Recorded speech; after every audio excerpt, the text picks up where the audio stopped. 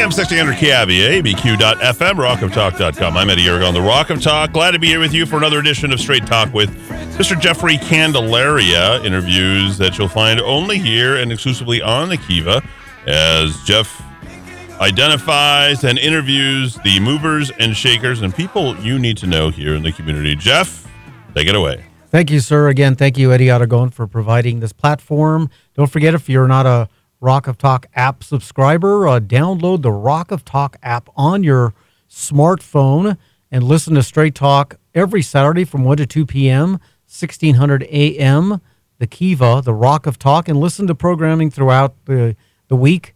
I rise to Glenn Beck, and I retire to George, the gentleman that's on in the evening on the Rock of Talk. Today we're going to dissect this thing called infrastructure. We have heard over the last 6 months, almost ad nauseum, these two incarnations of infrastructure, Infrastructure One, and then the social infrastructure, what I call social infrastructure, Build Back Better piece, which is still in the midst of being reviewed through our congressional and legislative branch, if you will. Remember, Congress is the only branch of government can actually spend money. Senate will have to ultimately approve or amend their version of infrastructure. But the point is, we have been hearing all these last few months long, all about this infrastructure bill, and it's a little complicated, and maybe it's by design that it is such. And my guest is Edwin Fernandez. He's actually my CPA and a PFS financial advisor and co-owner of Legacy Financial Group. But whenever I have a question, not just about conventional, should I invest in this stock? What should I do about my Social Security? Those kinds of issues, which we all have. I ask holistic questions of Eddy, like sociological economic trends. And I'd also like to welcome Eddy as a new sponsor. Before he actually takes to the air, I do want to make a couple of announcements with our friends at Fundaxi. Every week we talk a little bit about some of the successes of Fundaxi, where we actually, through Fundaxi, raise funds for local organizations. And again, recently through Fundaxi, we actually raised, and through Straight Talk with Jeffrey Candelaria, over $1,500 for the Make-A-Wish Foundation. If you'd like to learn more about fundraising with Fundaxi, so if you're a nonprofit or if you're a mother who wants to, raise funds for her football team, any of that, get a hold of me at jeffrey.candy77@gmail.com, and I can get you more information about Fundaxi. It's a local apparatus to raise funds for the local community. So with that, I'd like to reintroduce Edwin Fernandez, my CPA, also PFS. So Eddy, what's PFS again?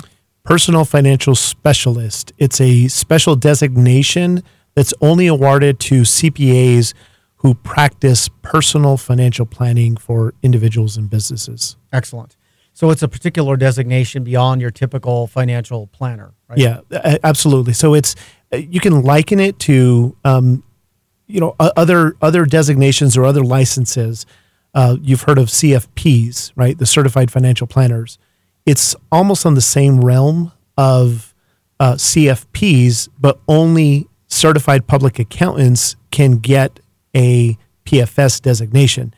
Anybody out on the street can earn the CFP designation, but only CPAs can get the PFS designation. And of course, Gomer Pyle was a PFC. Just kidding. Straight Talk with Jeffrey Candelaria. So we're going to dissect Infrastructure One, which already did pass, and Infrastructure Two, which is a really convoluted, series of not only expenditure items to the extent we're talking about trillions and billions of dollars, but there's also a lot of social engineering there. So let's start with what did pass, and what did pass ultimately. The original price tag on that was $3.5 trillion. And just to remind our listeners, again, I'm not being condescending, but $1 trillion is $1,000 billion. Okay. And $1 billion is $1,000 million. So that's the gravitas of this kind of expenditure. So originally the infrastructure bill that did pass, Eddy, was to the tune of 1.5 trillion. Ultimately, how was it realized in terms of expenditure? So it actually came down, right? So what actually got passed is $1.75 trillion. And it's covering a number of different types of spending projects from, and this is when we think of the infrastructure bill as a whole, right? We think of roads, bridges, those types of things. But there's all these little nuances that come into every single bill. And we'll address these, but it's going to start talking about cryptocurrencies, employee retention, credit terminations, Superfund excise taxes, pension smoothing, exempt facility bonds, water or sewage disposal, extending the highway-related excise tax, and modifying auto tax extension deadlines for disaster areas. So there's a lot that's involved inside this. And we'll talk a little bit more about each one of these.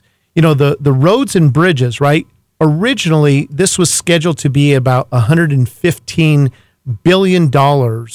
It got scaled down to about 110. Passenger freight rail improvements, that originally started at 80 billion, went down to 66 billion. Broadband, right? So if we think of broadband, that's how we get across the waves. In New Mexico, we're a very rural area, and there's a lot of places you can go to. There's no service, period. Last I checked, 35% of New Mexico does not have access to the internet. That's correct. Think about that. 35%. We're one of the most non-broadband-oriented states in the country. Of course, we're always last in everything. But to your point, 35% of New Mexicans don't have broadband. Yeah, so this is some of the things that they're looking at spending, or not looking at spending, what got passed. But from where it started originally, and one of the biggest ones, the reductions, was the drinking and wastewater, right? It started at 111 billion. It's basically cut in half. What does that mean? Let's just take that aspect of this whole gargantuan, colossal thing called infrastructure, what did pass. Let's just talk about what you just discussed, drinking water and all of that. What does that mean to the average person? So think about how do we get water, right? How do we get water in this glass, right? There's a lot of things that actually have to take place, right? We're pulling it from the aquifers. We're pulling it here in New Mexico. Almost all of our water gets pulled from the aquifers.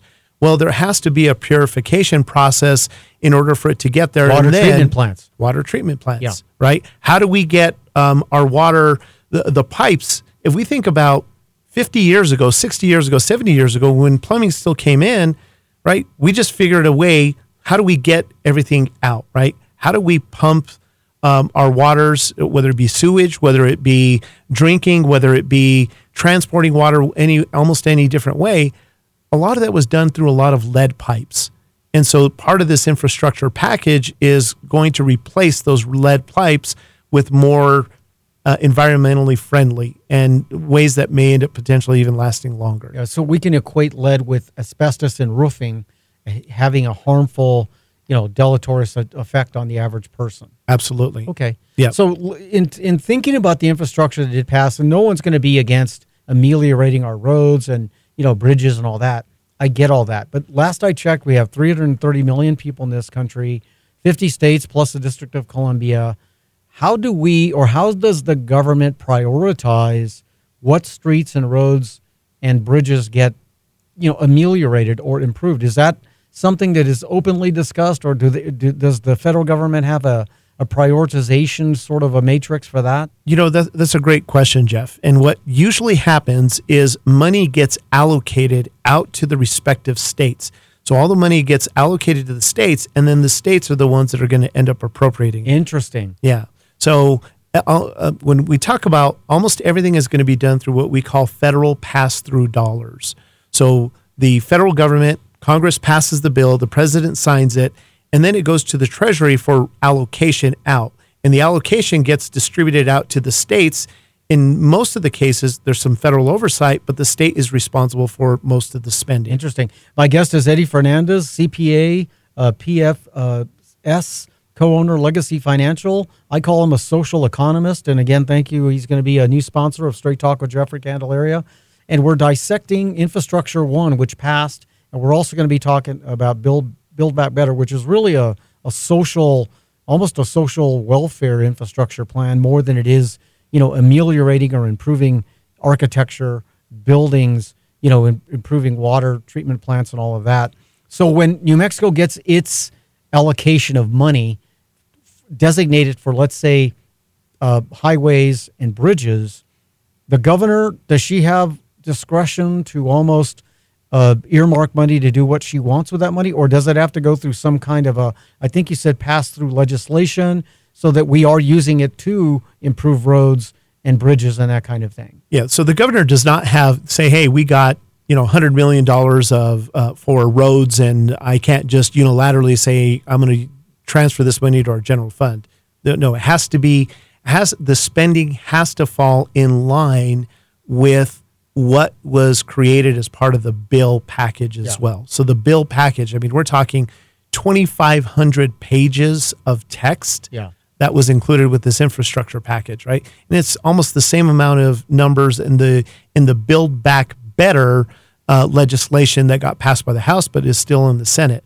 So it's a lot of language for a lot of different components of these mammoth bills. Yeah, that's why a lot of these people that really ultimately affect our lives, whether it's Pelosi, Schumer, or any of those guys, McConnell, they could sneak in something that is a pet project for maybe their constituency or in their best interest, because all politicians always do what's in their self-interest. And yet that particular item is something we're all going to have to live with. Like later on in the show, we're going to talk about hiring an additional 10,000 IRS agents to actually audit everybody's accounts so that they can, they as the federal government, to pay for this stuff. Yeah. Well, last I checked, no, we don't want to be, hyper audited, but that's a piece of this infrastructure and infrastructure too that a lot of people don't think about.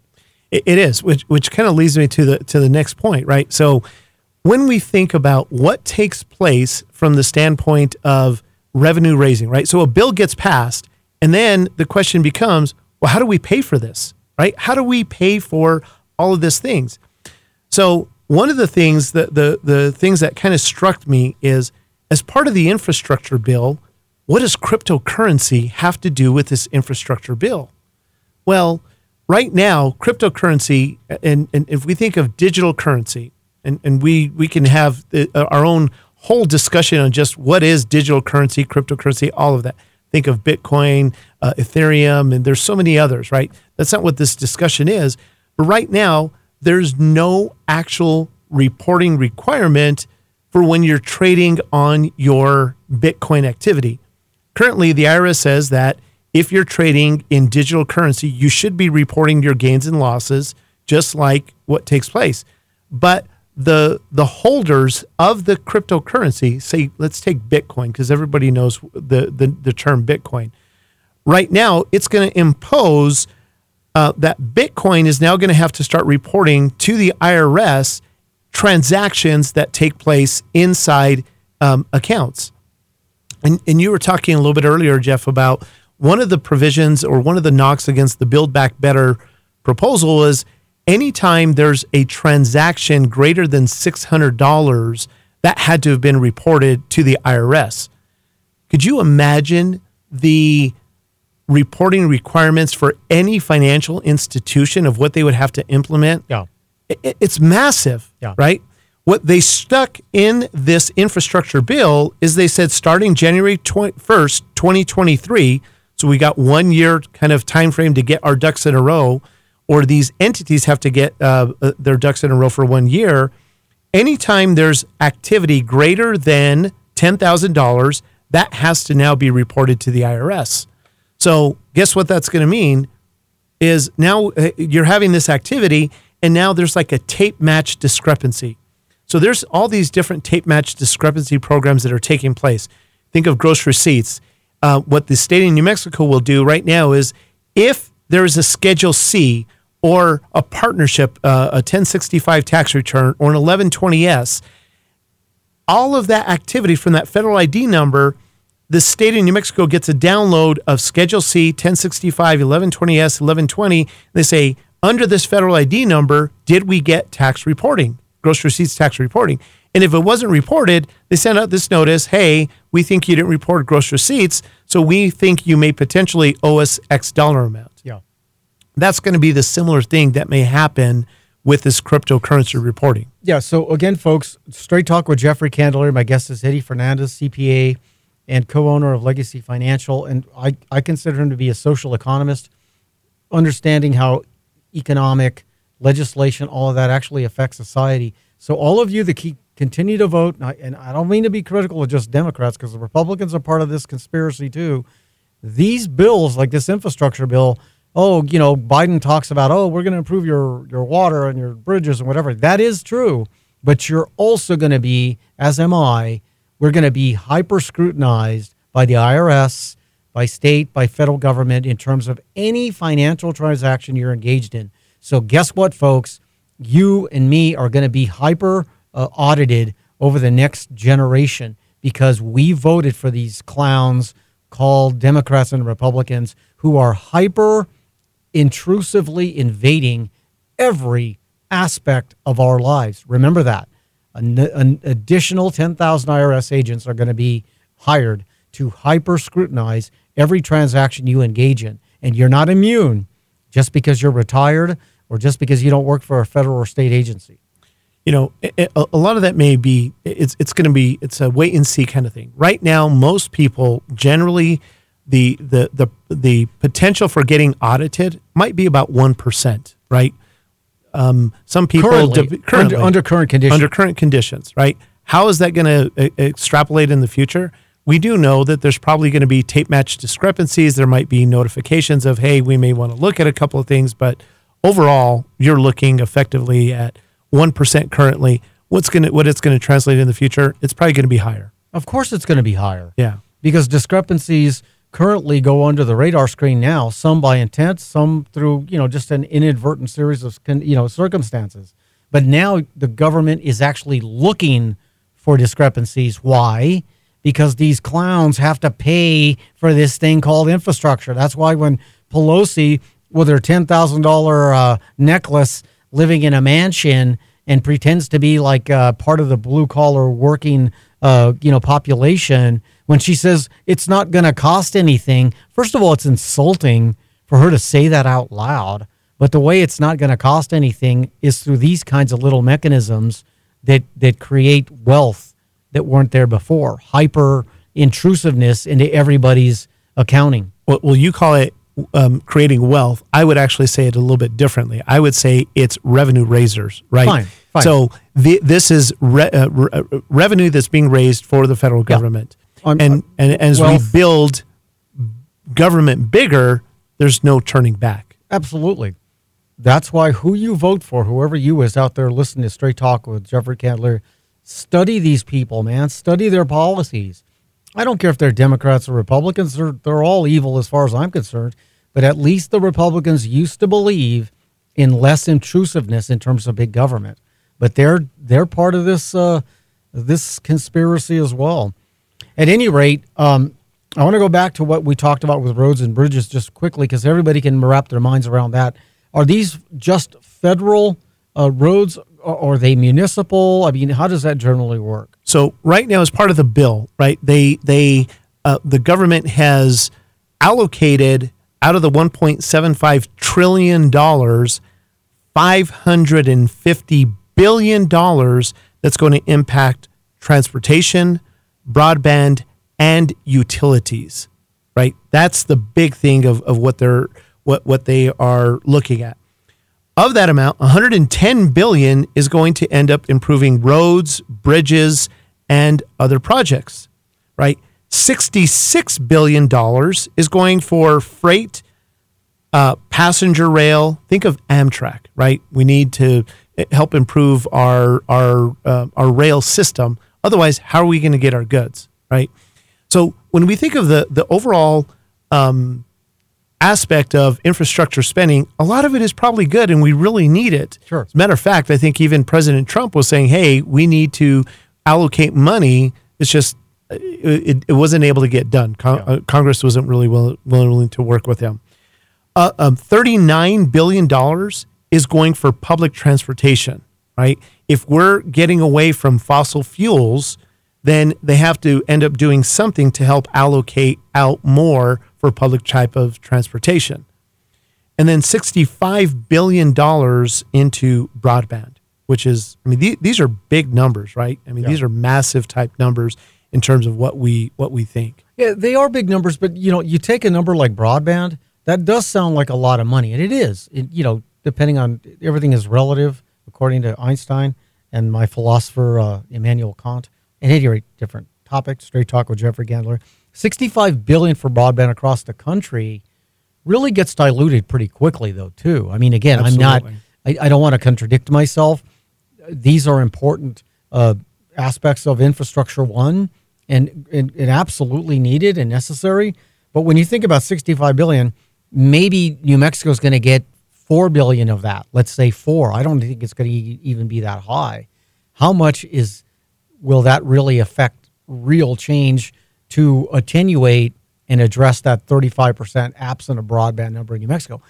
I guess if it's even 5 to 10%, that's good. But I'm just saying, even though it's a lot of money, when you start parsing it out and extrapolating it across the entire country. Yeah. And the bill was really targeting to make sure that it's highlighting what they call disadvantaged areas, right? So areas that currently don't have a lot of broadband. So who knows? New Mexico may potentially be, just geographically in the way our state is spread out, we may be able to benefit quite a bit from increased broadband, right? And if we have additional technology, we've got additional broadband, maybe that will help expand our economy into the future.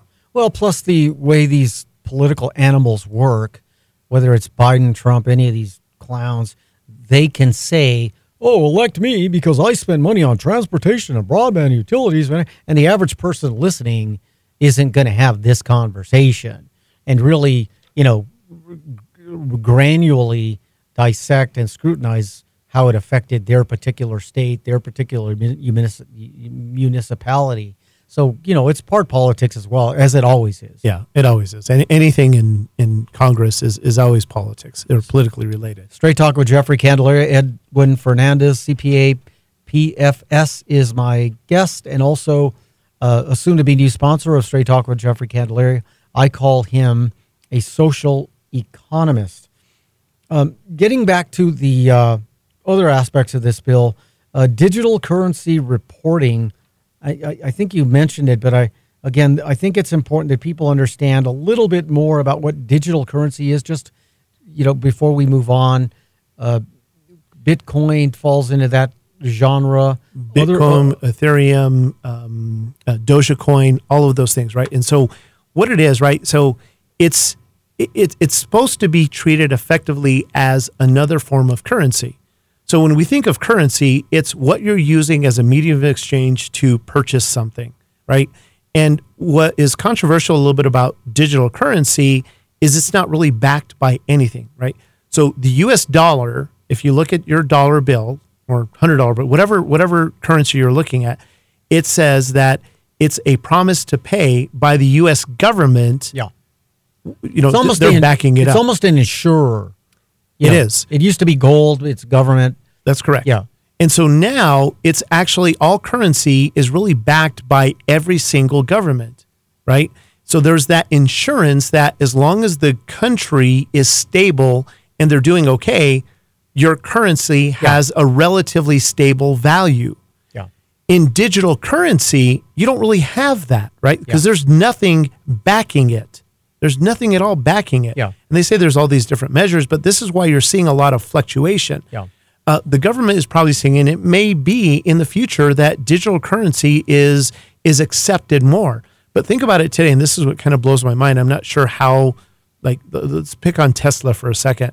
Tesla says they're going to accept digital currency. Well, if a Bitcoin is, say, trading at $40,000, right? But if something happens in the next 15 minutes and the price of Bitcoin goes down from 40 down to 35, well, me as a shareholder, I just took a $5,000 loss. It's devalued. Just by something arbitrary, right? And so I until it gets stabilized, and there's something backing where it becomes more tangible. And maybe this is part of it, where the reporting side of digital currency to see what is really taking place, and it's not being treated as kind of like a stock that's very speculative. So this might be the catalyst to, from the reporting side, where I really think that once the reporting requirements goes in, I think digital currency is probably going to take a little bit of a hit. Yeah. Right.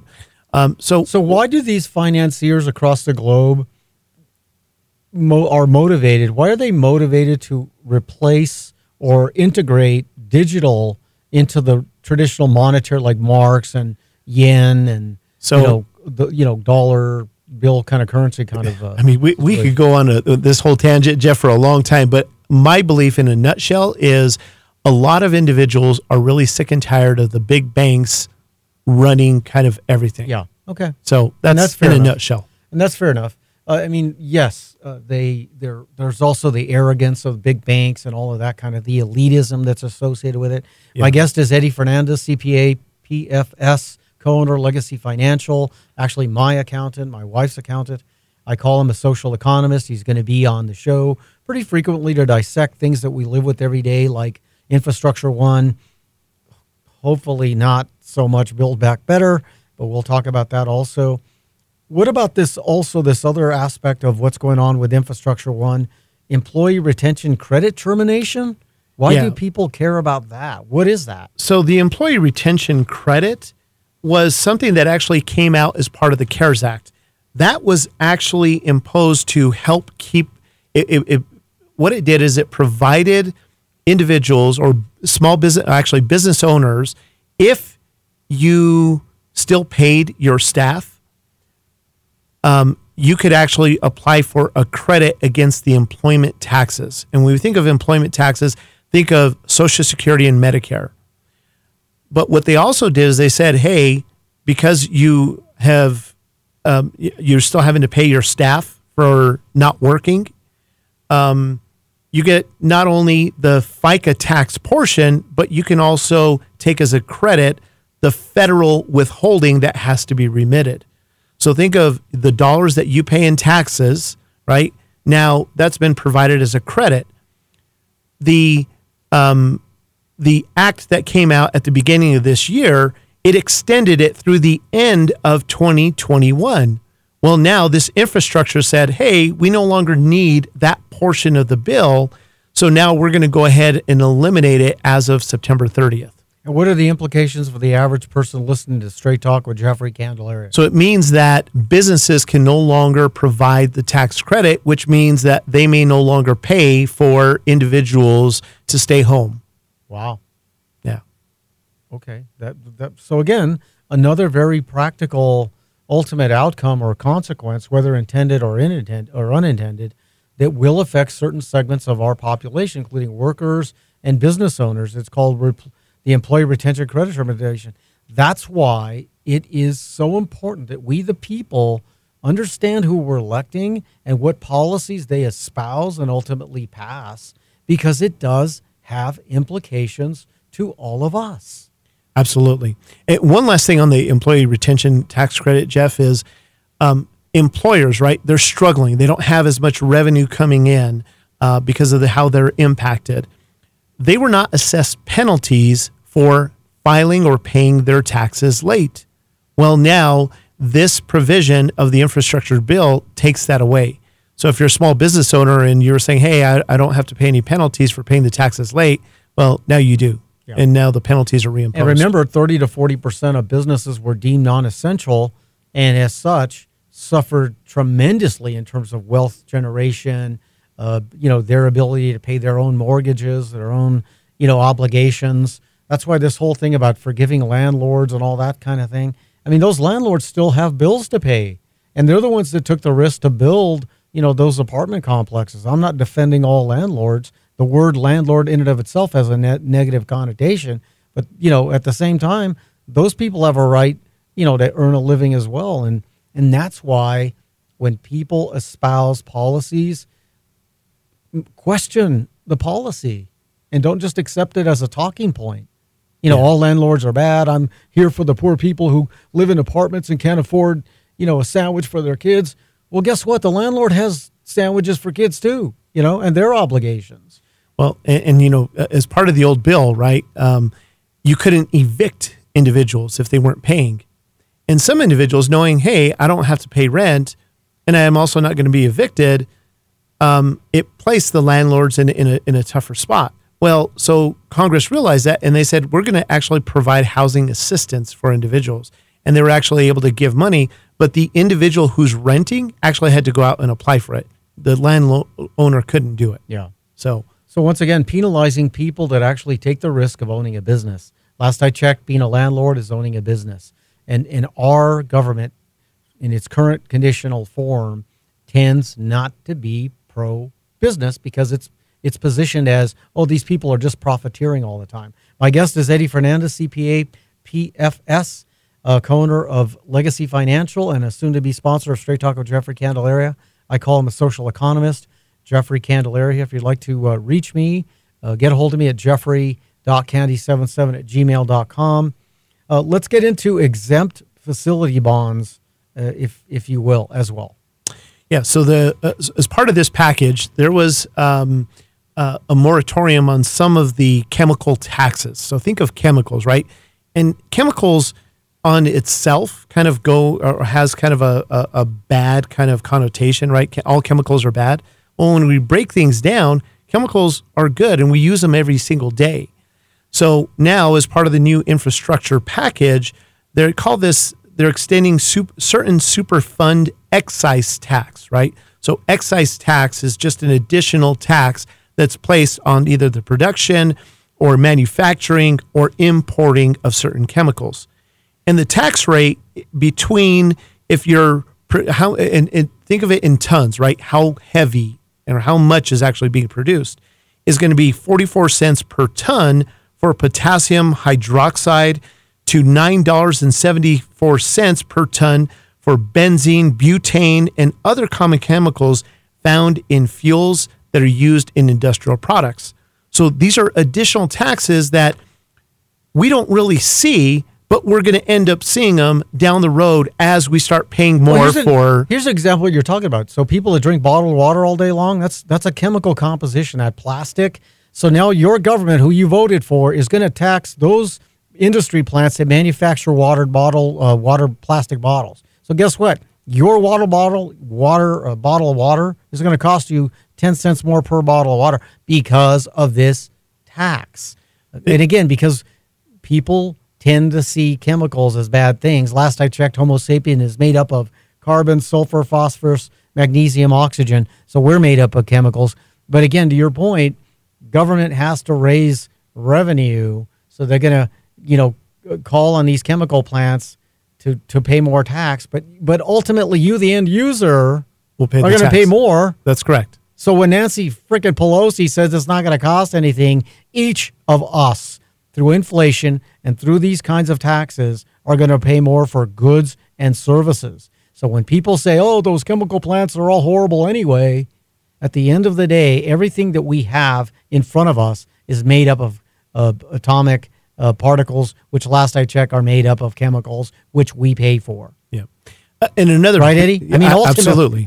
So anyway, it's so frustrating when these politicians throw talking points at us. It's not just increasing the tax, but there's also I found this one really interesting, right? So some of the chemical constitution, it used to be based off of a very small percentage, right? So if a chemical composition is, say, 50% of one thing, well, then you start paying the tax. Well, now this new legislation is saying, now it's 20%. So if the chemical composition exceeds 20%, now these taxes come into play. Yeah. So it's not just increased rates, but it's going to... So ultimately, just to remind everybody the obvious, the infrastructure bill that already passed, and hopefully the one that doesn't pass, it means more taxes. It means more taxes for either you, the customer, using an ultimate product and or service, or these industries that manufacture chemicals, plastics, whatever it might be, the gas industry, the fossil industry, any of that, they pay more tax to generate the revenue needed to pay for all this stuff. But ultimately, it's passed on to you, the consumer. Make no mistake about it. And a great example of the obvious fact is you're paying more for a gallon of gas. Everybody hated Trump, but a year and a half ago it was $1.75 less a gallon. There's a great example of that. Great example of how each of us will pay more. You call it inflation, call it taxation, whatever you want, to pay for all this stuff called infrastructure. Yes. So, and you know, we haven't even talked about just the policy by itself is also raising additional revenue for the federal government without having to raise taxes. Because if you're restricting the supply, well, guess what happens? Costs increase. And so there was this week some questions or recommendations to the administration to maybe we freeze the gas tax for a period of time, but it got no response. Yep. You know, so in other words, no, we're not going to do that. And then Biden the other day, a week and a half ago, when he was awake, because the guy is sleeping half the time, poor guy. In my opinion, he's just a really sad example of a person who's been in a political realm for 55 years and is absolutely the very paragon of all the things, particularly the Democrats said they didn't want. An old white guy with a lot of money who's an elitist, who's arrogant to be your next president. And that's exactly what we got. Anyway, when he was awake 2 weeks ago, he said, I'm going to release 50 million barrels of our reserve gas repository. But ultimately, when you extrapolate that into the real world, that's only like less than a week of actual usage of gasoline based on barrel usage in the United States. So again, he's lying to you by saying I'm releasing more to give the illusion that gas prices are going to come down. And maybe the psychology of the market responded to that for a couple of days.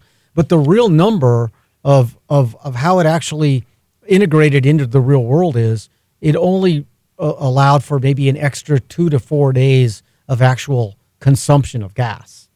Absolutely. And, you know, it's and nobody questioned on that because he doesn't take questions. You notice how Biden does not take questions when he does his little talking points and he reads his little scripts. Anyway, we'll move on.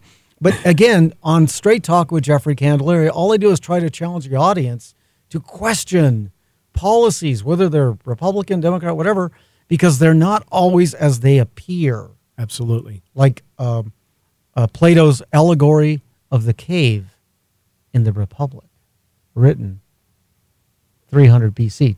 Got about 20 minutes, so we got to move on expeditiously. Thank you for producing the show, Eric. Pension smoothing. Sounds like a retirement home. Pension smoothing. Yeah, you know, that one really caught my attention too when I was looking at the bill. What pension smoothing is basically, okay, think of it this way, right? If you're still able to work for an entity that still has a pension, and the majority of pensions right now, it's still a couple of corporations that still have them. Big, large corporations will still have pensions. Like IBM or something like that. IBM, maybe even P&M might still have one, right? Most of those deductions are the contributions. So it's an employee contribution, and then it's also an employer contribution. And what a pension in a nutshell is, if I work for a company for X number of years and I put in X number of years of service, I can expect to receive a guaranteed income for the rest of my life. Well, the employer contributions are tax deductible, right? And so what this pension smoothing says is, hey, we're going to reduce your ability or your requirement to make larger contributions now, which are tax deductible, right? And then we're going to postpone them. We're going to allow you to take them in the future.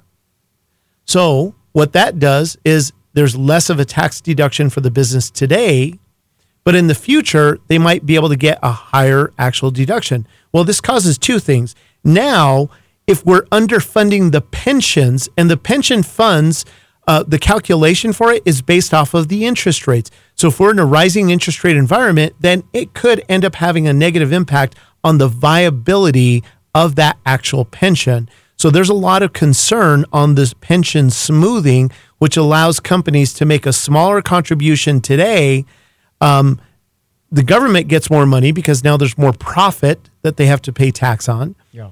But then in the future, it may throw the pension into doubt. So that's, to me, that's a really big one. So it's de-incentivizing companies to maybe provide a pension benefit. Well, no, it's still the pension benefit. The companies are still providing the pension benefit, but they're just saying, hey, I don't have to pay as much. I can maybe reduce my pension contribution in half, right? Because there's these calculations that go in. I don't have to pay as much into the pension in order to make sure I'm fully funded. So that means I don't have to pay as much, which is great for my cash flow, but in the future, it could impact the viability of the pension itself. I'm sorry, I misread your construct. You're talking more from the employee perspective. Employer and employee. Yeah, okay, interesting. Yeah. So again, that's another little dynamic here. It's not a little dynamic, it's a dynamic or a nuance that has all kinds of implications, and we don't know what intended or unintended consequences are ultimately going to be. That's right? correct. Yes. And again, all these policymakers who make these policies, they're getting their pensions as senators and congressional people. Just like I was talking last week, and they're always talking about, getting your mandate and your vaccination. Congress does not have to be vaccinated. So they don't live with the very policies they put forth for us. Most of the congressional people, Senate and Congress, have Cadillac health plans. That's right. They're not on Obamacare like the rest of us. That's correct. They're exempted. They're exempted. Remember, folks, on Straight Talk with Jeffrey Candelaria, all these people, Republicans, Democrats, are exempted from Obamacare. They're exempted from being vaccinated. You do the math, okay? Question these people. All right, let's continue. We talked a little bit about water infrastructure. Let's move on. Highway tax. Let's talk a little bit about this, and then I want to really spend the last 15 minutes talking about the build better social engineering infrastructure. But do you want to conclude with anything on the infrastructure plan legislation already passed? Yeah. So part of the bill, right, allows government to basically take money from the Highway Trust Fund. I didn't even know there was one of these. Sport Fishing Trust Fund, the Boat Fishing Trust Fund, the Underground Storage Tax Trust Fund. It allows government to basically pull money from these and allocate them into other areas. So think of it this way. We've actually experienced a lot of this when the government borrows from Social Security, right? We've heard about government borrowing from Social Security. This is basically allowing them to go ahead and do that.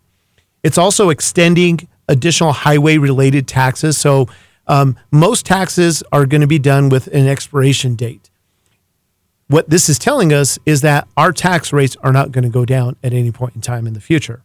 And then the other thing is they were going to allow, so $90 billion, what this allows, right, from those three things, to transfer from the general fund basically over to the Highway Trust Fund. Yeah, which is it just gives them additional money to spend. And again, folks, Eddy Fernandez, my guest, CPA, co-owner of Legacy Financial, Jeffrey Candelaria here. When we hear about the national debt being at, what is it now, 20 trillion, 23 trillion, whatever, it has implications to us because it can cause and contribute to inflation, which means everything costs more. It also means ultimately government has to raise revenue to pay down this thing called the debt. And ultimately, we, the consumer, are going to realize higher expenditures for services and goods. That's why this stuff matters.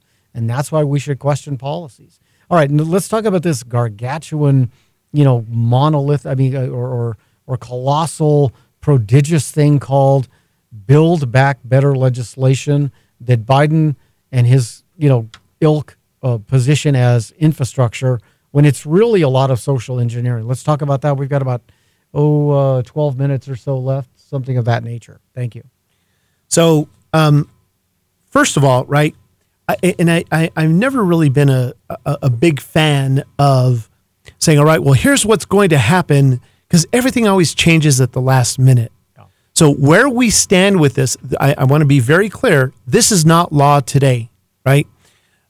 And if we go back to some of the way that things were actually constructed, so the Senate said, we'll pass the infrastructure bill if or we're going to, the Senate originally passed the infrastructure bill, went over to the House. The House said, we're not doing anything with the infrastructure bill until we get the Build Back Better legislation. Yeah, they wanted to attach both. They wanted to marry both together. They originally. They did. And that actually took place, but there was a lot of heartache because of how costly the Build Back Better legislation was going to take place. Infrastructure too. Yes. Well, if we want to call it infrastructure too, sure. The Build Back Better. So that also started out with a massive, 3.5 additional $1 trillion. I mean, it was just massive, right? How much spending that was going to take place. And what took place is it gave a lot of heartache to a lot of legislators, both on the Senate side, because there's still negotiation that's going on the House side with the Senate. What they came back with is this Build Back legislation, coming up with a specific dollar amount that the House has agreed on, and now it's going to go back to the Senate. But the Senate has already said, hey, we don't like a lot of this fluff that's in here. So if the Senate, if it passes, then it has to go back to the House for reconciliation. Well, there's a lot of people in the House that said, if you remove anything from this... Yeah, the Cortezes of the world. So the very progressive wing doesn't want to compromise any of what's Build Back Better infrastructure too, correct? That is correct. Yeah. So, but on the moderate side, right, on the Senate, and there's a couple of senators that said, this is just too much, and I'm not willing to pay... Like Manchin from West Virginia. That is correct. And the lady from Arizona. Right. Yeah. And so... and when you get into the pet projects and all these other things, and you and I have had this conversation, Jeff. I'm going to be very clear. This is my personal opinion. It may not actually come to fruition, but and I've been saying it all year long, that if they don't get this passed now in 2021, it's probably not going to pass. Because in 2022, guess what 2022 year is? Mid-year election. Mid-election year, yes. So it's very, very major. So that being said, here's what has actually passed, and we actually have proposed legislation that's going back to the Senate for reconciliation of what they can actually approve. Yeah. So, and one example of this, again, on Straight Talk with Jeffrey Candelaria, and it sounds good. Okay, here's one little piece of all this extraneousness, this superfluous, enormous, colossal bill called Build Back Better Infrastructure 2. Again, it sounds good. $200 billion, 4 weeks guaranteed paid leave. Again, that sounds great. Everyone's going to get 4 weeks of paid leave. But if I own a company and if I've got to take some of that responsibility for some of that paid leave, I may not hire that extra 10 people, I thought, because now this is viewed as a company owner as an expenditure. Yeah. So again, that's just an example of one piece of one aspect of this whole thing. When Democrats say, oh, we're going to give you free paid leave, somebody has to pay for that. Absolutely. So, and there's a whole bunch of things that we'll talk about in a little bit, but, additional tax increases and how they're going to pay for it. But the devil's always in the details. That's basically the biggest thing that we can end up discussing. So, in this, Jeff, there's massive things. I'm going to go over this very quickly, right? $550 billion to fight climate change. So $320 billion in tax credits for solar panels, and electric vehicles. So now they're going to impose or allow individuals, if you're below a certain income threshold, now you can take a $12,000 tax credit for buying, say, a Tesla, because the vehicle has to be built in the U.S. And by the way, folks, when people build electric cars, the copper required for the battery is so intrusive and damaging to the environment. No one talks about that. And no one also has talked about the fact is when that electric battery is concluded its life, sunsets, we have to dispose of that somewhere. That's another intrusive element into our environment. So when an electric car is positioned as a clean fossil fuel, source of transportation, that's true. But again, on the other side of that coin, the intrusiveness into our environment to construct the battery, and then when it sunsets, to dispose of it, is extraordinarily damaging to the environment, and no one talks about that. So, and I think you hit the nail right on the head, Jeff. This is something I see quite often, right? I've had to replace my refrigerator, right? I still have a refrigerator in my garage that's over 20 years old, right? And when I went to buy the refrigerator I had to replace in my house, they told me that I need to start replacing my refrigerator every 5 to 7 years because it's so much more energy efficient that it's cheaper to actually buy a new one than it is to replace the condenser because you're going to pay just as much for the condenser. So when we think about things like what you just said, what is the environmental impact of all that waste? So now we've got our landfills filled with this big metal heaping tub of nothing. Right, and it has a half-life of 1,000,000 years. That's correct. correct. It won't break down for 1,000,000 years or whatever the degradation of that particular molecule is. Yeah. So anyway, there's all of those things. No one talks about these things openly. That's why I used to appreciate Issues and Answers years ago, or Firing Line, when you actually had a Republican and a Democrat, and they would talk about these issues. Whether it's Fox or NBC or whatever, you're only getting one version of how great an electric car is, or you only get one version of how bad an electric car is. Yeah. It can be both at the same time. Yeah, and I think there is, right? We do need to do some things to help. We want clean air, we want clean water, all of those things. There should be some impacts. Now, as part of the legislation, other big things that are taking place, right? $400 billion for pre-K. So they're going to start kids at 4 years old. $200 billion in extending the child tax credits. You talked about the $200 billion of paid leave. $165 billion in health care spending. $150 in home health care, and $150 billion in affordable housing. So one of the things that is part of this legislation is now we're going to provide free and universal preschool for 3 and 4-year-olds. Right? So we want to educate them a lot sooner. That's one of the big things. And there's going to be child care assistance for families where they will pay no more than 7% of their total income for care. How that's going to come in? How do you justify that, right? So now I own a business, I own a daycare business, and I have to charge you, Jeff, less than what I have to charge Sally, or switch it, right? You've got a kid. Depending on her income. Depending on the income side. Yeah. And how is that going to work? I don't know logistics. I mean, this is going to be pure government involvement. And now I have to share things with you that I'm not comfortable sharing with you as an owner, where I'm giving you my own private personal information that I don't know if that makes sense. Well, it usually comes down to when a politician puts forth one of those items like a 7%, if you're whatever that you just said, the 7% threshold, it's a talking point so that they can talk to their constituents and the rest of, most Americans who aren't paying attention that say, I'm going to provide childcare for all you people that don't make a lot of money. That's essentially what they're saying. But what they don't talk about is, if I own daycare services,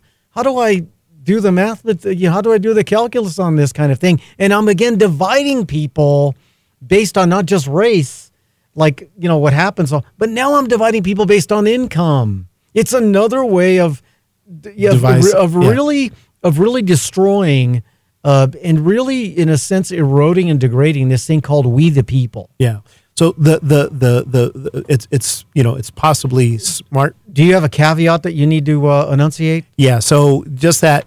Once again, I'm a CPA financial planner, and I clear through Voya Financial Advisors, and Voya Financial Advisors is not controlled or owned or it has any input in Fernandez Financial Services. I'm very gratified, Eddy Fernandez, you're going to be part of the Straight Talk with Jeffrey Candelaria family, because we need you to continue to come back every other month or so, or every 6 weeks, and further dissect these kinds of issues that affect us in the pocketbook and affect our quality of life. We will continue to do that, particularly the Build Back Better piece, as it continues to incarnate and have different manifestations of what it's ultimately going to look like. Jeffrey Candelaria, thank you for tuning in.